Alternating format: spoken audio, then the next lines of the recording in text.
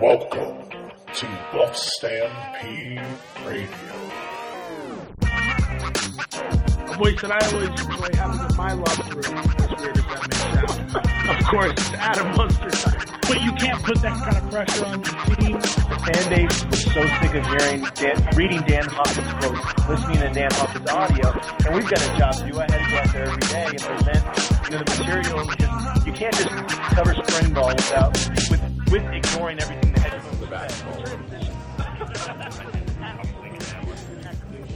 Welcome to Buff Stampede Radio, another week, another episode here, and we are back at the Blake Street Tavern. Always good to be here at Chris Fusillay's joint here in downtown Denver, just a block away from Coors Come on down, check it out. Green chili is amazing. The Southwest burger is amazing. Adam, you went with the nachos today. They taste too good. You end up eating way more than you anticipated when you ordered it. But I can't blame it whatsoever. This is the premier sports bar in Denver. Westward named it the best place to watch games and play games down in their underground social. Lots of games to be played. I find myself on the ping pong table quite often. Get beat by me.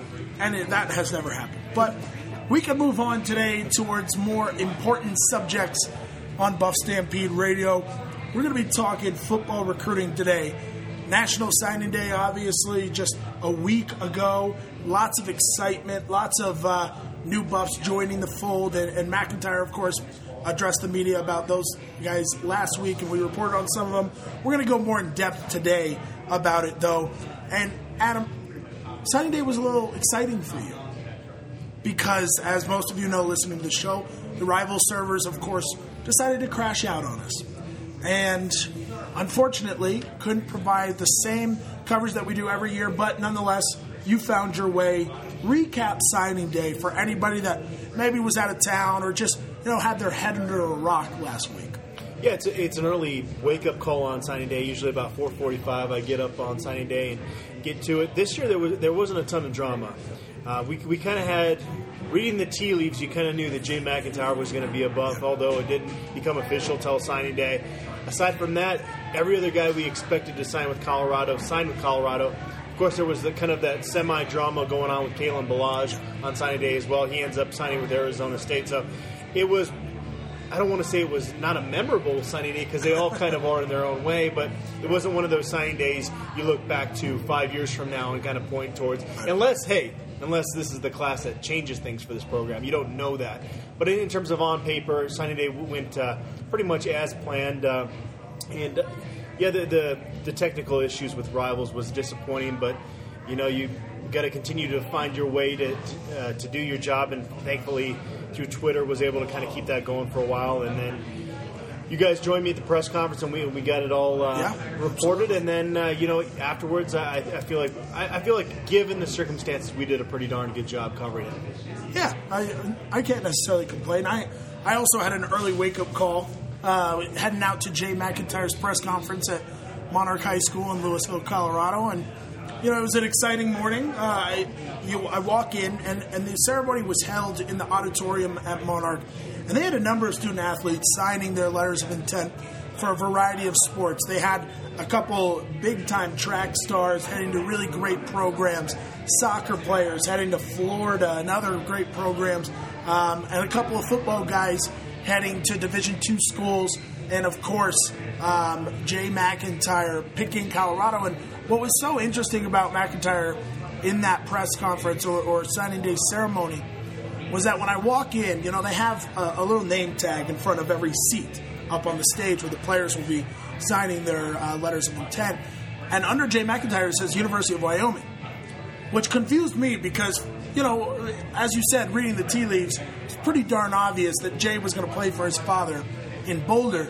And so all of a sudden, I'm looking at that, and I'm texting you, Adam. I was like, are we sure about this? Should I even be here right now? Because this thing says Wyoming. And then just a few moments later, Mrs. McIntyre, his mother, walks in and starts decorating his spot with a CU flag, CU pom-poms, a CU hat, a CU sweater. I mean, the whole deal. And it became very obvious. And in talking with Jay just before he went on stage, he said, we weren't really sure if people knew. We didn't want it to become too big of a circus, so we decided we would just wait to announce it until I got on stage. And they gave every athlete just a moment to speak about, thanking their coaches, their families, their teammates, the whole spiel. And Jay actually talked for about a minute and a half. Everybody else was 10, 15 seconds.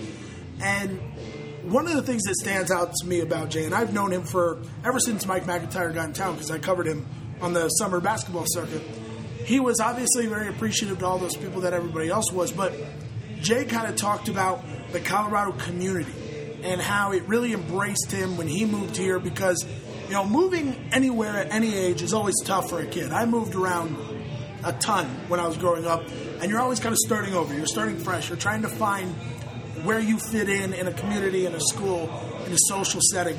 And doing that your last year of high school has got to be the toughest of all. Because everybody, high school is brutal. The kids are brutal in high school, and everybody's kind of set in their ways at that point. And Jay really talked about the Colorado community, Monarch High School, his teammates, coaches, fans of the university even, really accepting him and making him feel welcome. And it was part of the reason why he decided to come to Colorado and attend the university and play for his father. And, without going too much farther into detail, I'm assuming most people saw the story I wrote on him that day. But he insisted he's not going to play quarterback.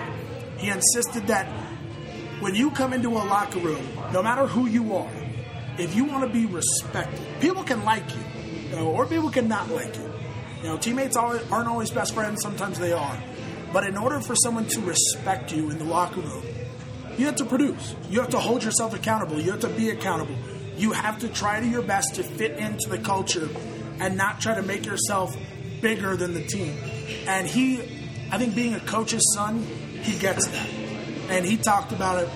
And so, that was one of the things that stood out to me regarding that whole situation and his press conference, is that he's a kid that gets it. Who knows if he'll be accepted by his teammates? He doesn't know. Who knows if he'll produce a CU? But he has a really great perspective on how things work. And that's not necessarily the end-all, be-all in terms of his future success. But it's at least nice to talk to a kid that kind of gets it and has a nice perspective as a young 17, 18-year-old. So, Adam, I have a question for you real quick. When you first started to kind of come to grips with the fact that, not come to grips, because that entitles that you have an emotional connection here. When you learned that Jay was going to be a Buff, and Ryan, I'm going to ask you the same thing real quick after Adam. What was your first initial thought? Because obviously we've seen this before. The issue there is having to moderate a message board where this is going to be a hot button topic. Right. If it wasn't for that, from a journalistic standpoint, it's a fun topic to cover, even despite the Dan Hawkins thing, because that turned into a melodrama because he was the quarterback, as you mentioned. With Jay McIntyre, even if there's controversy, it's still fun to cover that. I should say it is fun to cover it in that circumstance. The fact that you have to deal with a message board where people are freaking out and you're trying to monitor, are the fans voicing their displeasure for the situation in a healthy way, or are they crossing the line? Right. That's the part of it that's not so fun. Ryan, Mike McIntyre addressed it through a number of questions at his press conference. There was no question what the most popular media topic was. Share your thoughts on his responses, not only to that, but in general, some of the things that he had to say about this class at the press conference. Well, first of all, I think my first reaction to the news was just good for Jay McIntyre. I was almost proud of him for making the decision based off of where he wanted to go to school, not based off of something that happened in a previous coaching regime. I didn't think that that's a healthy thing for a kid his age to do. I think he needed to go where he wanted to play football. He wanted to play football for his dad, and I thought that was good for him to follow through on that dream. In terms of the press conference, like you said, that was obviously the most popular topic. There might have been 7 or 8 questions in a row on it. I thought Coach McIntyre handled it as well as you could. He kind of wanted to make light of it a little bit, talking about, that recruit has a really good-looking mother, and that kind of had a... He likes to compliment his wife's looks. He does, yes. He does. I don't know what to say about that. Are you saying Mrs. McIntyre is a looker? Yeah, I think Mrs. McIntyre is a nice-looking lady. But tell us how you really feel, right? Never mind. You That was really Trying to say sensitive. he outkicked his coverage, football related. And he admitted it. He said he can recruit. His first press conference. So that was good. And then Hold it together, man. Hold it together. he talked about, his biggest advice that he learned from his dad in that situation was shut up, get good grades, and work your ass off. Can I say that? Yeah, I think so. All right. Yeah, you can say that. We're pushing the boundaries here. So You already said Mike McIntyre's wife is hot. I mean, you might as well just throw that Your out. words. So I thought the whole thing kind of came together well.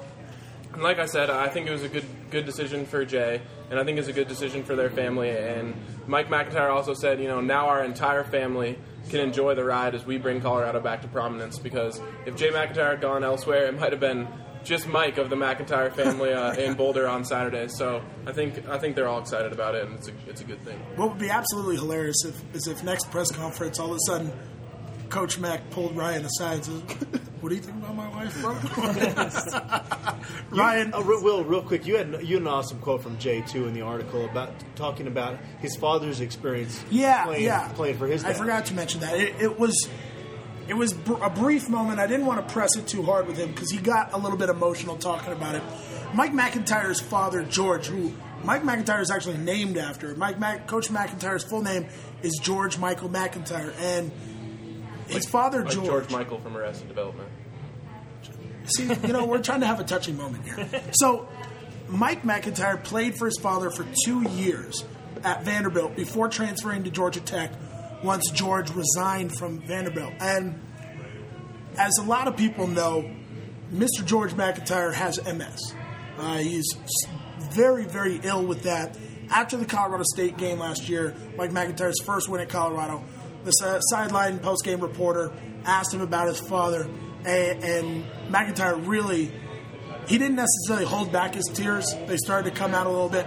He just looked at the camera, said, "I love you, Dad. I hope you're proud," something like that. And Mike McIntyre told Jay, when they had a number of discussions in their family living room, and Jay said he would just kind of sit him down in the living room, and it would get kind of awkward because Dad would be half father, half recruiter in a way. And Jay kind of asked his dad what it was like to play for Jay's grandfather. And Mike got very reflective with him and said that looking back, especially now that he's ill, I really, really am glad that I got to spend that time with him. When you're a coach's son, you don't get to see your dad a lot. He's coaching, he's recruiting, he's worrying about so many other kids in addition to you that you might not get the same attention that other kids will get. And I'm sure that's how it's been for Jay. He said as much. I'm sure that's how it was for Mike when he was growing up. And he really relished the time he got to spend with his father playing for him for those 2 years, especially now looking back on it. And Jay said that was big for him in that decision-making process. Obviously, we wouldn't want to see Mike, get that kind of illness or anything like that. But I think in general, it's one of those things that as a son, you can look back and really appreciate that time. Tyler. Oh, yeah, Tyler's here. Yeah, Tyler, our fan correspondent Tyler Ziskin is here as well, and we've gone 13 and a half minutes without hearing him talk, which is 13 and a half minutes of great radio as far as I'm concerned. And It's always good to not hear my voice. yeah, so, but now, of course, we actually have to go to that portion of the show. And Tyler, you are a fan correspondent. These are the insights that you bring that I'm sure some people in the world value. Certainly not us, but you were able to attend the recruiting luncheon, and a lot of people were able to see it on video and whatnot. But I don't think you capture the mood of a event on video. Just as viewing it, you were there. Share some of your impressions from the recruiting luncheon. Yeah, I would say first impressions for me leaving the event was that it was better than I anticipated. I think they did a really good job changing it up from previous regimes. They obviously had Rick George talk a lot about the facilities project, and they went through the presentation that I think we've all seen on the message boards at this point. All the slides, all the renderings. And he was really careful to mention the fact that they hadn't picked a design team yet, and on one of the slides they talked about how that was going to get done this week. So we should hear about that in the next couple of days. So obviously the pictures that we've seen in the past might not necessarily reflect how the project looks, but it's just kind of their idea of what they're expecting. And so he kind of made it comment that was taken a little awkwardly, that he was just like, you'll just have to trust us and what it's going to look like. And, obviously, hopefully, before they break ground on this, we're going to see what they're actually going to be building, and people will get to take a look at it like they have these renderings. But yeah, interestingly enough, despite it being a huge focus, they didn't do a great job of pushing donations. Typically, this event has people at each table that are telling you, write down on the card, and you have corporations, obviously, that buy these tables, and most of the time they're giving away footballs or helmets or some other CU memorabilia for, obviously, a high price because they want it to be donated to help the cause, and they didn't really do that this time, so I thought that was kind of interesting given the focus of the presentation. They did a really nice job. They had a long piece with Darian Hagan talking about him getting into the Colorado Sports Hall of Fame.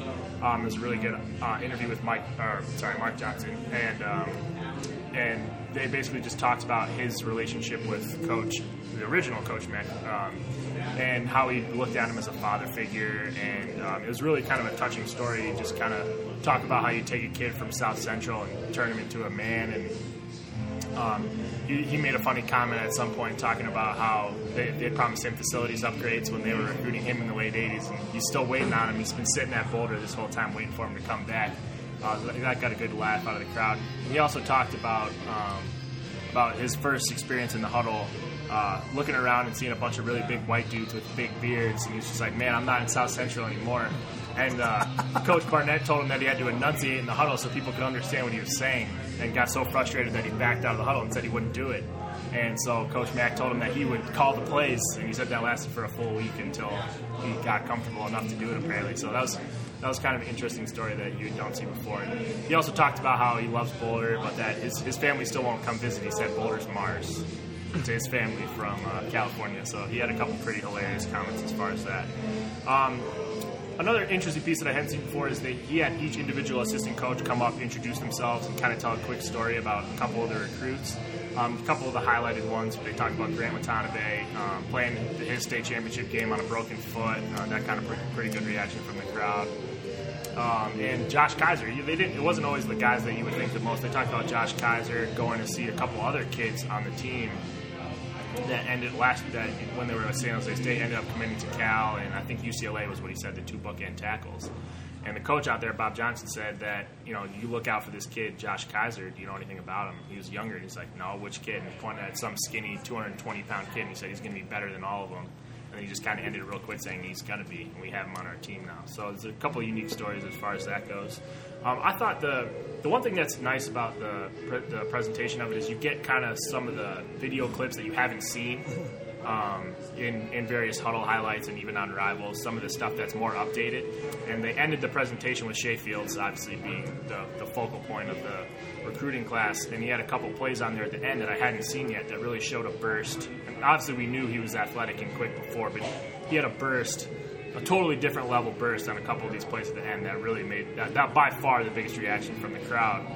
So that was pretty good to see him. It was interesting. He made a comment about Evan White that said if Coach Clark can't teach Evan White to be a good player, then he can't coach. Period. So Coach McIntyre was really high on Evan White. He also said that if he lived in Tuscaloosa, he would have 120 out of 120 Division I A offers. Wow. So he for whatever reason is extremely high on Evan White. He was beaming about a couple of the guys, Michael Matthews and Jace Frank too, were a couple other guys that he really had a lot of focus on during the whole presentation while he was up there.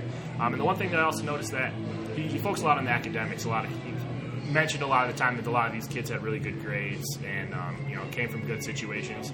And one thing that I noticed that he didn't particularly key on is a lot of these guys come from really good programs. Guys who every single year these programs have 6 or 7 D1 kids. And so they're trying to build that pipeline and find kids who know how to win. So those are the main things that I took out of it. He talked about that also in his press conference, and kind of talked about how those programs are almost run like a college program, and it's valuable for them to get players out of there. They're used to the heavy workouts in the off season and all of that stuff, and of course they know how to win. So he definitely touched on that. Yeah, I've noticed that there's a program in California. Everybody knows De La Salle football, right? And their football program is certainly run like a college program. Their basketball program doesn't get the same kind of talent their football program does, but they're equally as successful. And one of the things, they're a legendary coach, Frank Alaco. He's coaching the McDonald's All-American game for the third time this year. Him and I used to talk when I was coaching out there. And he used to say, there's a reason why De La Salle kids don't flop in college, because they already know what it's like to be in a college program. You heard Mike McIntyre just a couple of weeks ago talk about one of the players that left the team because he wasn't ready for the kind of time commitment that it took to be in college, to be in a college sport. At De La Salle for basketball, you show up at 5:30 a.m., you have weights and shooting from 5:30 until the first bell at 8. After school, you have study hall for an hour and a half after school. You eat team dinner, you weight lift, you practice, you shoot again, and you leave at 10 p.m. every day. That's your life if you want to play in that program. And so I think a lot of people might think, oh, well, you're coming from a good program, you know how to win. That's important. But I think it's even more so the off-the-court, off-the-field stuff that makes those players so well prepared for college. A guy like Nate Bonsu came from a really big-time football school in Texas. Nate Bonsu has had some rough patches of his career. He's dealt with some adversity, all that. But there's a reason why you haven't heard a whole lot about Nate Bonsu getting in trouble off the field. He keeps up with things. Now, he struggled with his weight at times, and I think that's as much more so about his just biology than some other people. But Nate Bonsu is a guy who you can bring into your program, and you can just kind of count on him for a lot of times. So I look at some of the guys that Colorado has brought in this class as that. And so looking at the class as a whole, guys, what are our impressions? This is not a class that is going to be ranked to the top 25 on Rivals.com. It isn't. And McIntyre even addressed that in his press conference, which a lot of coaches dodge questions about stars. They flat out dog us and what we try to do most of the time. Yeah, and so I thought it was really interesting that he said, do we want higher ranked classes? Yeah. And this is a class that will get us there. And so, Adam, we'll start with you. Your general impressions of the Buffalo's 2014 recruiting. Well, it goes right to your point. They weren't going to get a top 25 recruiting class, and if you expected them to, you were going to be let down. I've said this a few times, half jokingly, but short of Nick Saban coming to Boulder, blue chip recruits are not going to be knocking down the door to come play for the Buffaloes right now. So I think what you take from this class is the fact that they found a few guys, and actually quite a few guys that are a couple inches short of having the big-time offers. There may be a tenth of a second short on the 40-yard dash to have those big-time offers. But they're guys that this coaching staff, by and large, has seen in person, which is kind of their big MO with recruiting. And the big difference I see with this recruiting class and the way this coaching staff recruits, as you compare it to John Embry and Dan Hawkins, is they see so many more kids in person throughout the month of June. And that's where they found some of these guys that really blew up as seniors. You look at a guy like Elijah Rodriguez, who ends up signing with Texas. You look at a Jamon Dotson, who ends up signing with Washington. They had a lot of guys that later on all of a sudden became blue chip recruits, and they held on to most of them aside from those two guys. So I think there are some positives to look now. I look at this as the class that helps Colorado get to 6 wins. You got to get to that point. Then you try to go, okay, we can get to the next level. They're not competing against Arizona and Arizona State, which is the most alarming part of their recruiting right now, because those are the schools that are going to potentially be kind of in that next tier. You're never going to beat UCLA and USC for recruits in Southern California. On a consistent basis. No, it's not going to happen. So what you need to do is get to 6 wins, and then you got to start competing against the Arizona schools, I think, is the next step. So you're saying these chickens can produce eggs? Oh, run with that. Run with that now. Well, if you read my piece from signing day, talked about kind of how college football is a chicken and an egg thing. You got to get the wins first, or you got to get the recruits first, and they both correlate with each other. What I basically said, and I think Adam agrees with Mike McIntyre on this, was McIntyre thinks that these chickens can produce the eggs, and once that happens, that's how you get the ball rolling. So, and I actually agree. I think this class is almost, they almost outkick their coverage just a little bit, just enough, where they can produce wins with this class. Yeah, I look at guys like Shea Fields, Donovan Lee, a guy like Lee Walker, Isaac Miller, pardon me. Those are the kind of guys that I think in order to, this team won 4 games this year. And really the biggest influence on those 4 games was who? It was Paul Richardson. It was the fact that you had finally a wide receiver that could make an X-factor play. Adam, early in the season, you and I were sitting sideline when Paul Richardson ripped off his last touchdown run against Colorado State. And you looked at me and you said, that's the difference between Colorado and Colorado State is no matter how bad Colorado is, they'll have that one guy that can tear a team like this apart. And the reality is when Paul Richardson was out the last few years or injured or whatever it was, Colorado didn't have that one guy. A guy like Shea Fields is not going to be the player that Paul Richardson was, in my opinion. Paul Richardson is a real big-time NFL talent. But you have guys in this class who can be those kind of guys that will get you those out-of-conference wins, that can set you up to beat a Washington State, that can set you up to beat an Arizona or an Oregon State. You know, as you said, they're not going to be out recruiting USC, UCLA, and some of those schools. And Arizona State right now is obviously really hot with their season and the way they've been recruiting. And so if you it doesn't take much to get to that point. Right. It's not like Arizona State's won any championships. Exactly. And so if you can start collecting a few guys in each class that could be true difference makers, and then for where the program is right now, you stock up on other guys that will be reliable second, third year, fourth year starters.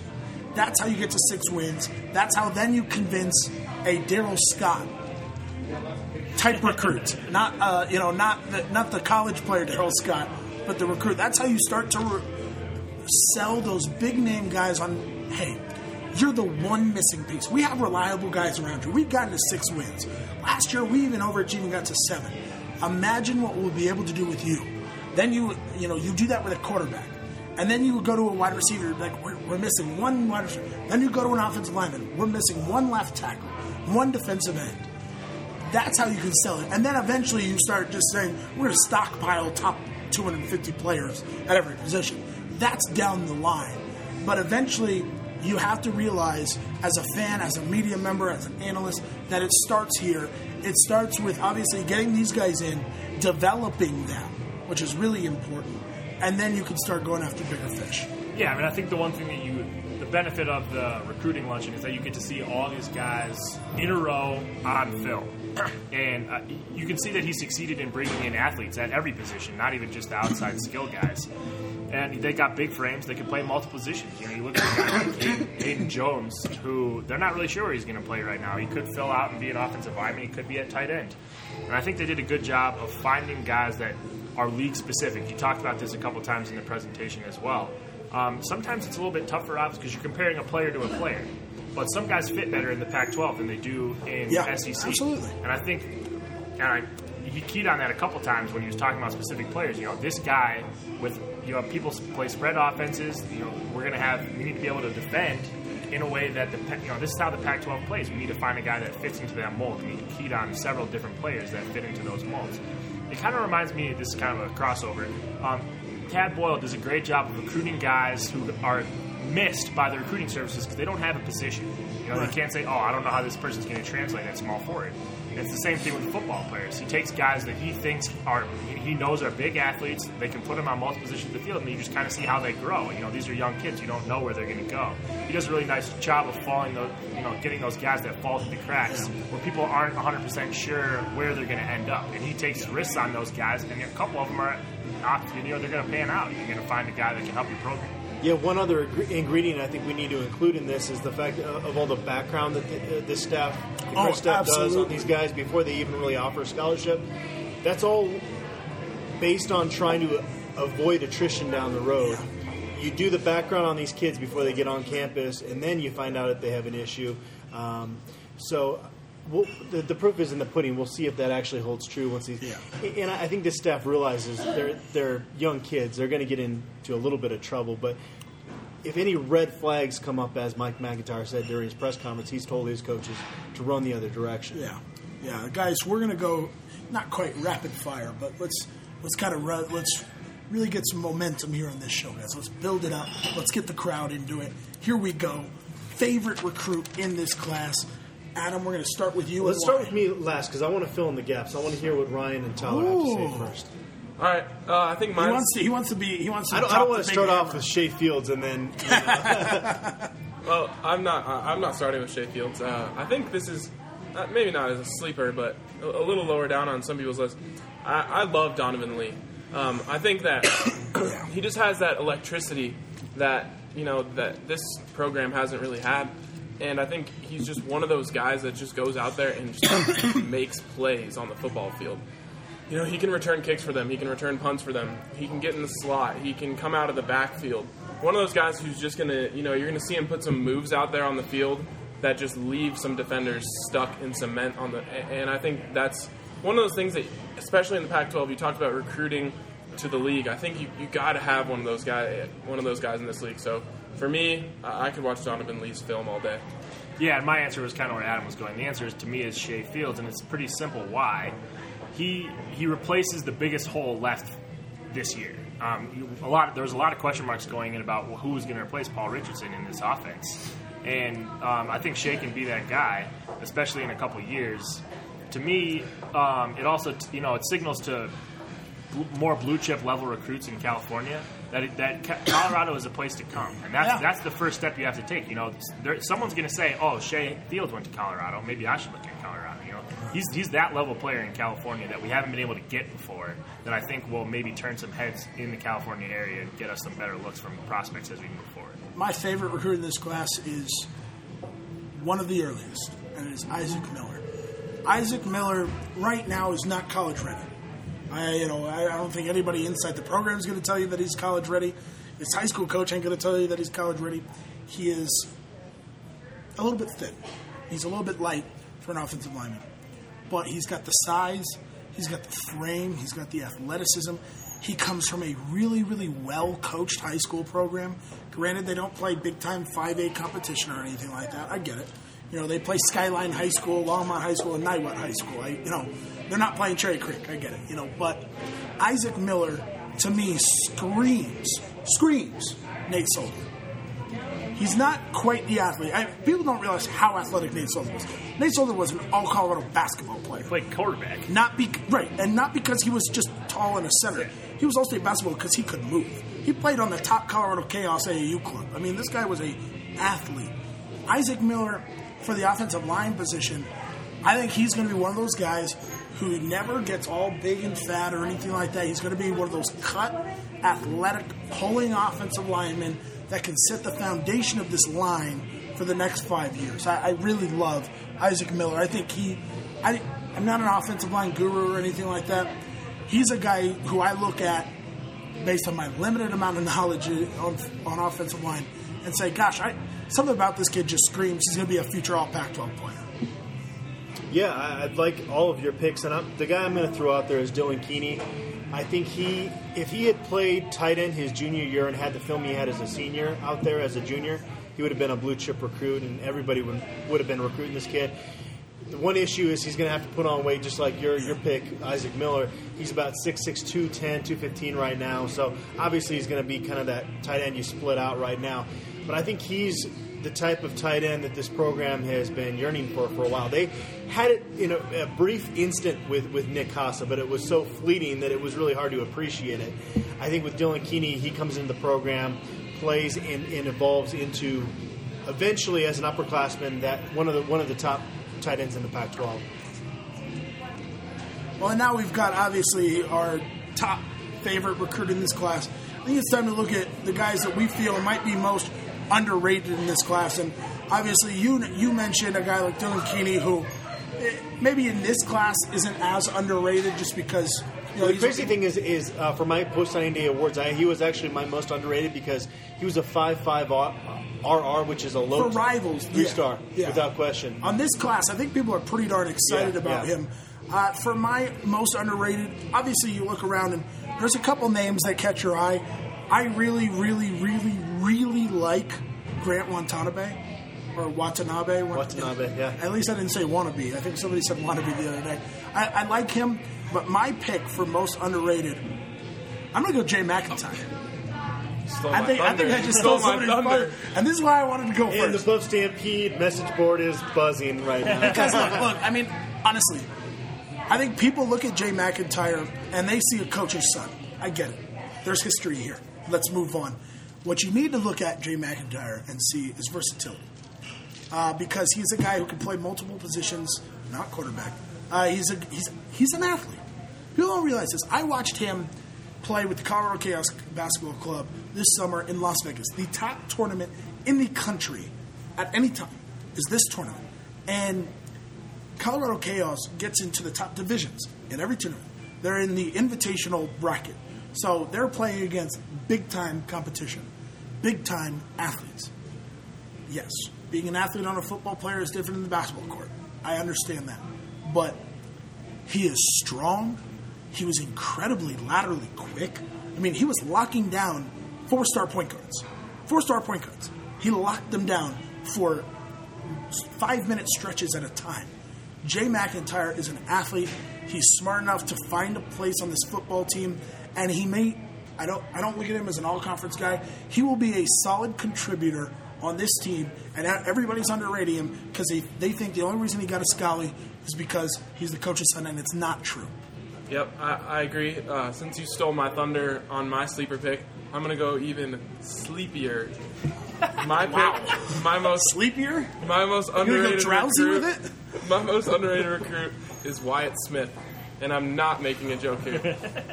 I spoke to Dara O'Neill, who has been taking snaps from Wyatt since he got on campus. Wait, you're actually thinking? Yeah, no, this is real. This is real.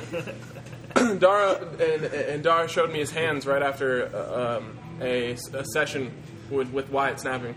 His hands were bright red. He said, this kid fires the ball back at 100 miles per hour, and I'm not kidding. For those special teams guys, that is huge. I mean, that's going to give Dara O'Neill that much more time back there to get his punts off. So Wyatt He picked Smith, a long snapper. not even rated. That's why he's underrated. He's not even listed in his position on the Rivals database because there is no position for long snapper. Doesn't get more underrated than that. I wanted to go back to Jay real quick and just no one mentioned the fact that you look at his tape, and the one thing that stands out is he can play special teams. Yeah, and you got to get guys in these classes that can help you on special teams. That's one thing you watch us play the last 5 years, and it's the special teams is always just like it makes you want to tear every hair you have on your body out. You know what I mean? Every hair? Yeah, every one, all of them out, dude. And he can help. He can help. Yeah, all of them.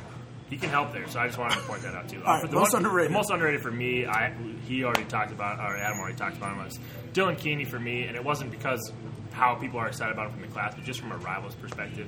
I think you keyed on it too. He only played the position for 1 year, but you look at him on film, and he creates matchup problems immediately. Yes, he needs to gain weight. Yes, he needs to learn the position a little bit more. But he's going to be a tough guard for linebackers immediately in the Pac-12. I think he's going to be the kind of guy that he gives us another weapon that we haven't had from the tight end position receiving wise in a long time. My most underrated is Lee Walker. I think because initially as soon as Shea Fields committed, he was the wide receiver that everybody looked to that was going to replace Paul Richardson. Well, Lee Walker's on campus. He was a 3-star recruit coming out of high school, didn't qualify. Had he qualified, if he had great academics and he didn't commit to Arizona really early on, he would have been a heavily recruited kid coming out of San Diego, played in a state championship game, put up stats. And he's got a lot of the same attributes that Shea Fields has and is a little bit bigger coming in. And he's on campus for spring ball. So you kind of give him a little bit of a head start over those other guys. And I think he, being a 4-4 guy at receiver, will help fill the gap of Paul Richardson going to the NFL. It's not going to be just Shea Fields that's going to do that. Yeah. I think Lee Walker is going to be a big key for them. Adam, it is time to recap your signing day picks. And then, of course, real quick, you're going to run it by us and see if we would have picked anybody else. Yeah, this is actually one of my favorite features to do every year after signing day. And I enjoy kind of looking back and seeing where I was right, where I was wrong. And last year I was pretty strong, so I'm due for a down year this year. So. It was pretty strong. Just reminding the world. Anyways, top offensive signee was wide receiver Shea Fields with the runner-up quarterback Cade Epps. Anybody have any issues with that? I would say no. I have Cade a bit lower, but it's Yeah, it's I nothing to wouldn't do have with- him as my runner-up, but Yeah, I have him towards the bottom of the list, and it's only because I'm not sure he's going to be able to contribute as quickly as some of the other guys. Okay. Top defensive signing, I had defensive end Michael Matthews with runner-up Grant Watanabe. Ooh. I'd flip him, but I agree with the 2 picks. I had Matthews and Eddie Lopez in order. So I would go Evan White up there at second. Okay. I love Evan White. I mean, I love his body. I've got I have him at 6 right after those 3 or 2. So All right, most underrated, Dylan Keeney. We just all went through this. Runner-up, Josh Kaiser, who was the lowest-rated guy this class. Offensive lineman, Tyler, you mentioned him a little bit earlier. Just a late bloomer, a guy that's going to have to develop a little bit, but has some potential. Top athlete, I had Lee Walker, and runner-up, Donovan Lee. I think athlete, and I have another category, which is most versatile. They're kind of interchangeable. I wouldn't disagree with that at all. Okay. yeah, those are both. I mean, yeah, as good a pick as any. Most ready to make an instant impact. I initially was going to do Wyatt Smith, but I felt like that was almost cheating to say that because Yep, cheating. he's going to be your starting Not long fun snapper. to talk about on radio. So I went with defensive back Akella Witherspoon with runner-up Evan White. That body that you like there, Will. Oh, that body. Whew. Please stop. So the category is most ready to contribute. Yeah. I'm going to pull a fast one here. I'm going to go Sam Benyon because by the time he steps on campus, That's cheating. And not fun to talk about on radio. And he's not going to have played football for 2 years, so I'm not sure that's even true.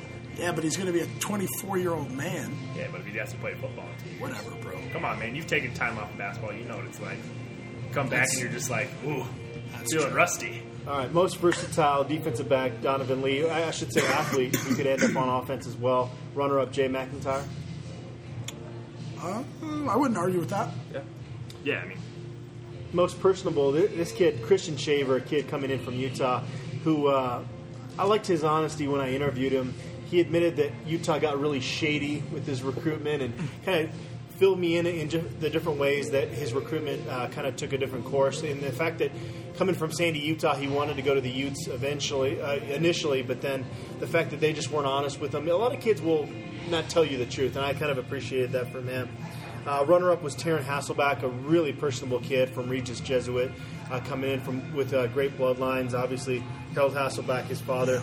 The biggest surprise for me was Jay McIntyre, only by default because he was the last guy to announce. Really no surprise there, but just for this category, he filled in. And then runner-up was Sully Weefels, who was another late addition, flipped from Colorado State the week of signing day. Was that best name also? I would have gone most personable. I agree on Hasselback. Jay McIntyre, to me, is crazy personable and honest. I've talked to him a number of times, but mostly actually for basketball stuff. But he used to just be like, look, I'm a white point guard recruit who can't dunk. My ball handling isn't that nice.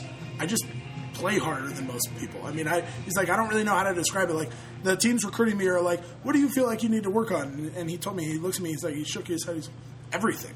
He's like, I'm not that good at basketball. I just played really hard, and for some reason I end up doing better than most people. He's like, I don't know why people can't really play hard. It seems like they don't know how to or something. Jay is one of the more personal kids. I haven't talked to as many of them as you have. Yeah. All right, well, I think we're going to get into ranking our top 10 It signees. is time. It is time. So I'll go ahead and start out. I'm going to Ryan looks ready. I just want you to looks know. ready? Ryan Okay. looks really ready and composed and prepared. We're basing this on college potential, obviously. We're not looking at high school stats and picking our list from that. So number 10 on my list of top signees for Colorado this past recruiting cycle now. Number 10, Eddie Lopez, defensive tackle from the El Paso area. I think once he trims back down 10 pounds, will be back to the explosive guy as a junior, but he'll have some extra weight. Kind of in between where he was a junior in terms of his explosiveness, his size, in his senior year. I think he'll be a really good player. He's a true defensive tackle. Those are hard to come by in college football recruiting. Maybe the hardest position to recruit, honestly. Number 9 is Akella Witherspoon, who I mentioned as a guy I think that can step in and play immediately. A guy that grew from 5'8" to 6'2.5" between his senior year of high school to his freshman year of college, and is on campus for spring ball. Number 8, Cade Apsay, the quarterback.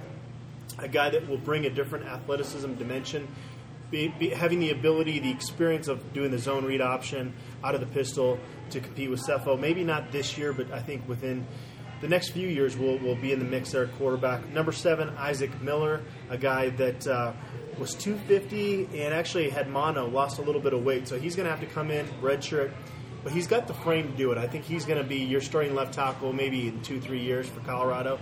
Number 6, Granton Watanabe, a guy that was the Defensive Player of the Year in San Antonio as a junior. Struggled with some injuries as a senior. We saw the grit and determination, the heart he has, playing with a broken foot in that state championship, being the Defensive Player of the game. Number 5, Lee Walker, who I talked about, a guy that is overshadowed by Shea Field signing, but will be a big-time contributor at receiver on campus already. Number 4, Donovan Lee, could be a DeAnthony Thomas type on offense, could be a starting cornerback, punt returner, kick returner, really versatile guy, a guy that's got that playmaker aspect that they don't have a ton of those guys, and they haven't in their program in recent years. Number 3, Michael Matthews, defensive end from Mission Viejo. I am as high on him, I think, as anybody. Ryan and I did these commit spotlight video features, and I watched a ton of film on all these guys, and I was the most surprised by him.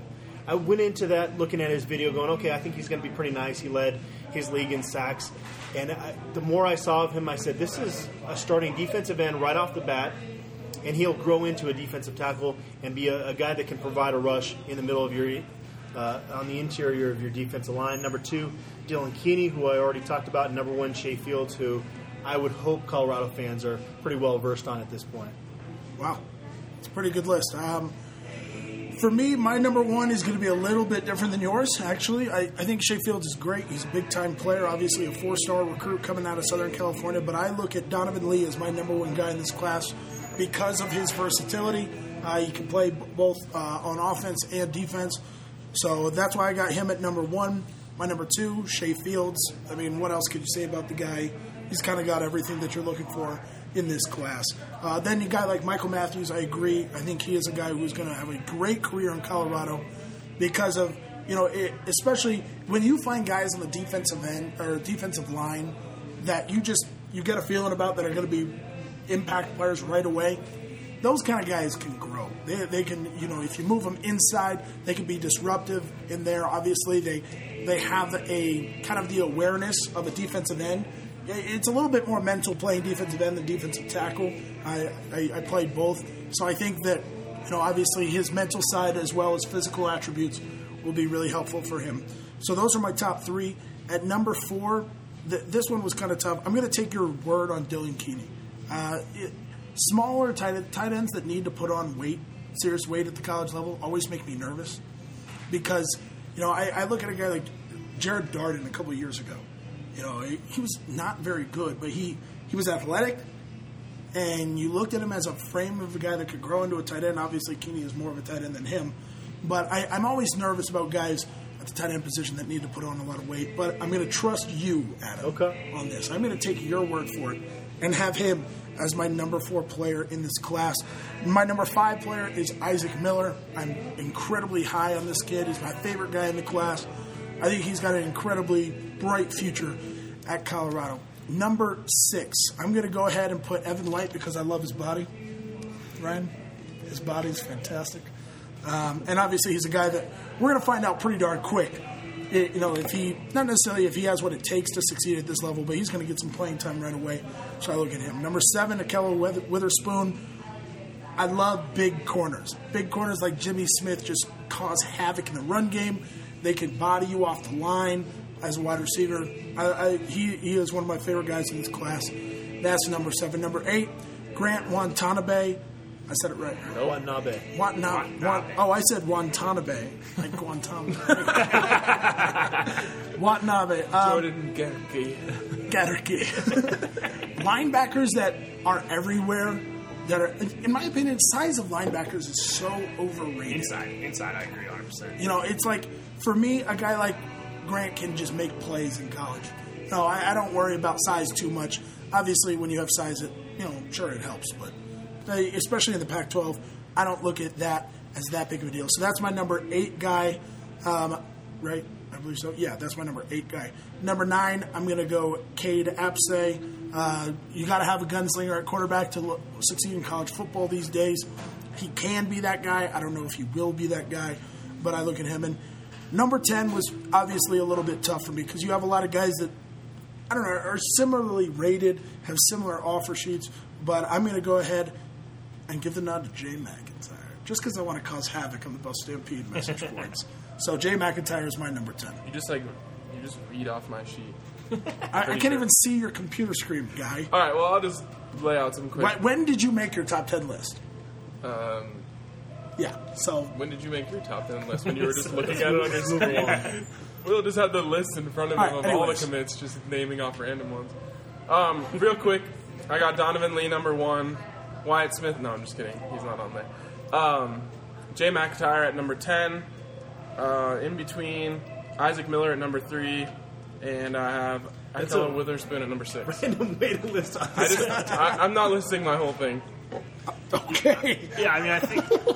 That was just taking too much time. Ryan doesn't know what he's doing today. He's listing long To be honest, at this point, we've talked about Yeah, exactly. everybody on my list. I'll just run down the names real quick. I had Fields, Lee, Keeney 1 through 3, like a lot of you guys had. I had Matthews at 4, Eddie Lopez at 5, and then I have Evan White, Isaac Miller, and I had Lee Walker. I'm not sure. I think you were the only other person who had Lee Walker.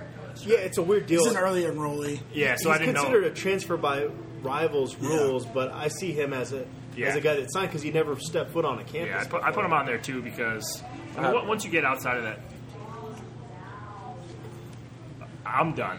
That's it. That's all. We went through it all. Oh, I thought you were still going. All right. Wow, that kind of throws a wrench in things. I wasn't prepared for that whatsoever. I thought you were going to keep going. That's all. I went through the Adam, end. the 2014 class is signed, sealed, and will be delivered in the off-season. You like that? Jumping into... Ryan is in hater mode today.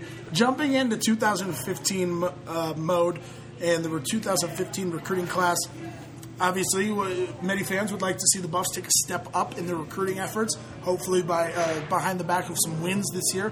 What are their needs? And give us another more in-depth look at the 15 class. You look at the roster right now, 3 quarterbacks, and if Jaleel Awini, who told me he's transferring, does indeed play quarterback, you're still going to need to get a really good quarterback this class. And I think it helps that you don't have a ton of bodies at that position right now. So that's a need, obviously. Safety and defensive tackle are a couple of needs this recruiting cycle coming up for the class of 2015 because you look at the pipeline that we put up on buffstampede.com, they only have 2 underclassmen, scholarship underclassmen at each position. So you don't want to have these huge gaps in the pipeline that, honestly, with attrition, this program has struggled with in recent years. And then, depending whether Diego Gonzalez ends up being their future punter or kicker, whichever he's not going to be, you're going to have to fill in that other gap there. So those are a couple of the top needs. And then I think running back, you want to take a running back every year in the fact that Jamon Dodson switched to Washington and you didn't sign the one this year. Unless Donovan Lee plays that role, you're going to want to pull in a pretty good running back this year as well. Well, I think a big thing on 2015 for me is, do you expect them to make a jump in recruiting rankings? To say, obviously, the staff is going to evaluate things on their own and whatnot, but from our perspective, if Colorado goes out and wins, say they win 4 games again. They won 4 games this year, right? I'm not crazy, okay. Say they win 4 games.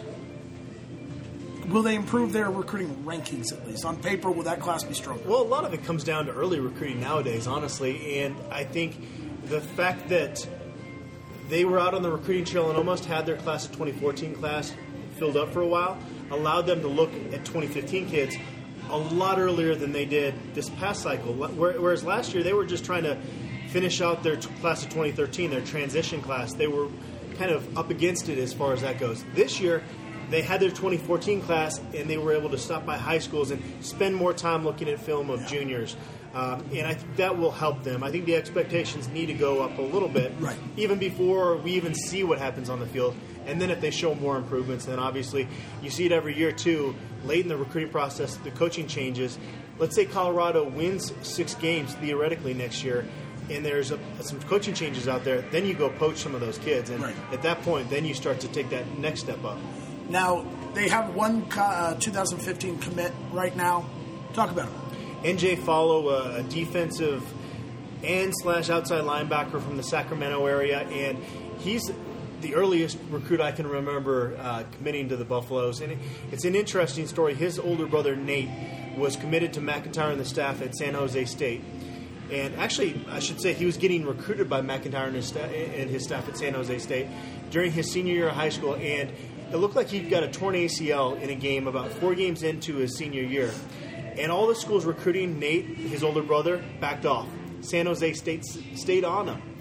He finally gets into the doctor and he finds out it's not a torn ACL. It's just it's a swollen knee. He's going to be back in 3 or 4 weeks.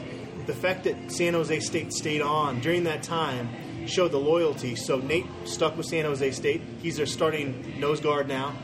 And his younger brother at the time, who's just kind of following along, watching his older brother get recruited, goes, these coaches really stood up for my older brother. It's not just lip service with them. The mom is, of course, in love with these coaches for giving his older brother a chance. So that's why I think he committed early on in the process. A real good kid, good student in the classroom. Actually hasn't visited Colorado yet. So that might make you a little nervous about his commitment, but he's going to come out and watch Colorado's spring game.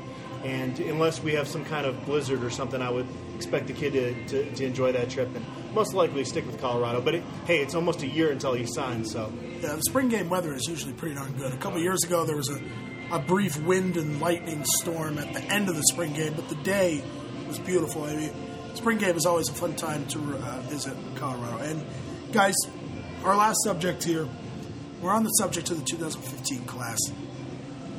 Is there an in-state guy that you view as a must-get for this staff? Of course, the 2 top-ranked defensive backs and maybe the 2 top-ranked prospects in the class, Avery Anderson and Eric Lee Jr., that's right. For some reason I was going to say Eric Cooper. He looks like an Eric Cooper to me. Are committed to Nebraska.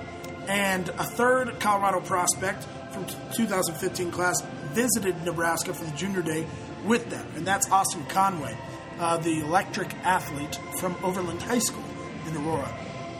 That's my must-get for this staff. He is the type of athlete that you need at Colorado. We talked earlier about getting that one guy that will always be the difference between you and a school just lower than you. Austin Conway is a guy. Conway has been a fan of CU growing up his entire life. His dream is to get a CU basketball offer. It's not coming unless they miss out on everybody. It's not coming. Football, he's obviously been offered. He likes the Buffs, but he was heavily influenced by that trip to Nebraska and the facilities specifically that the Huskers have. He might even be considered Nebraska lean right now.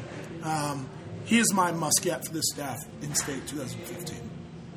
I was going to say Tim Lynott, and the reason for me is that we need to do a better. The one position that Colorado has consistently churned out each and every year, and that's had success at programs around the country, is lineman. I mean, you see he's getting a lot of offers early. He got offered by Oregon last week at some point, so we're going to be competing with some big name guys to get his signature. And the one thing that I think we need to see as far as improvement on these classes is we need to get more of the in-state guys to stick around Colorado, and obviously he's going to be a big portion, a big part of that. And I just look to him to be the guy that we really need to go after, kind of solidify the front lines. Yeah, I was actually going to agree on that. I just think that, just like you said, pretty consistent in Colorado, coming through with offensive linemen and pretty consistently missing out on them at the University of Colorado. So they need to get those guys. Yeah, the pool of guys we're discussing here is pretty small. Eric Lee Jr. already committed to Nebraska. His parents both went there. He lived in Lincoln for a while. He's not probably going to switch up on that commitment. Avery Anderson doesn't have an offer from Colorado, so I don't think he really would qualify for this category right now. Austin Conway is a guy you can put at multiple spots. He wants to be a quarterback, so Colorado is doing the smart thing in the recruiting game of telling him, you can come in and play that, and if you're great at that, of course we'd love to have you a quarterback. If you can't, we'll put you somewhere else. Could be a receiver, returner, defensive back, kind of like Donovan Lee in a way, in terms of his ability and size. And Tim Lynott, all of a sudden now Oregon's offered, and I guarantee you that's not the end of the offers for him. His coach, Mark Nolan, who actually was a staffer up at CU before he became the head coach there, told me this is one of those rare players that will be able to pick the area of the country, the conference, the school he wants to go to. But that said, he's got interest in CU. He has genuine interest. He really likes CU. So he's a guy that I can see being an official visit guy because he's going to have all these options.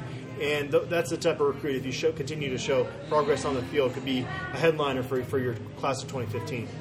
Obviously, any of the guys we're talking about would be tremendous additions to this football program and this football team. It's going to be interesting to see how this staff does on the field and in the recruiting game next year. So, guys, great discussion today, breaking down the 2014 class and the signing day ceremonies and the pageantry that we experienced in Boulder.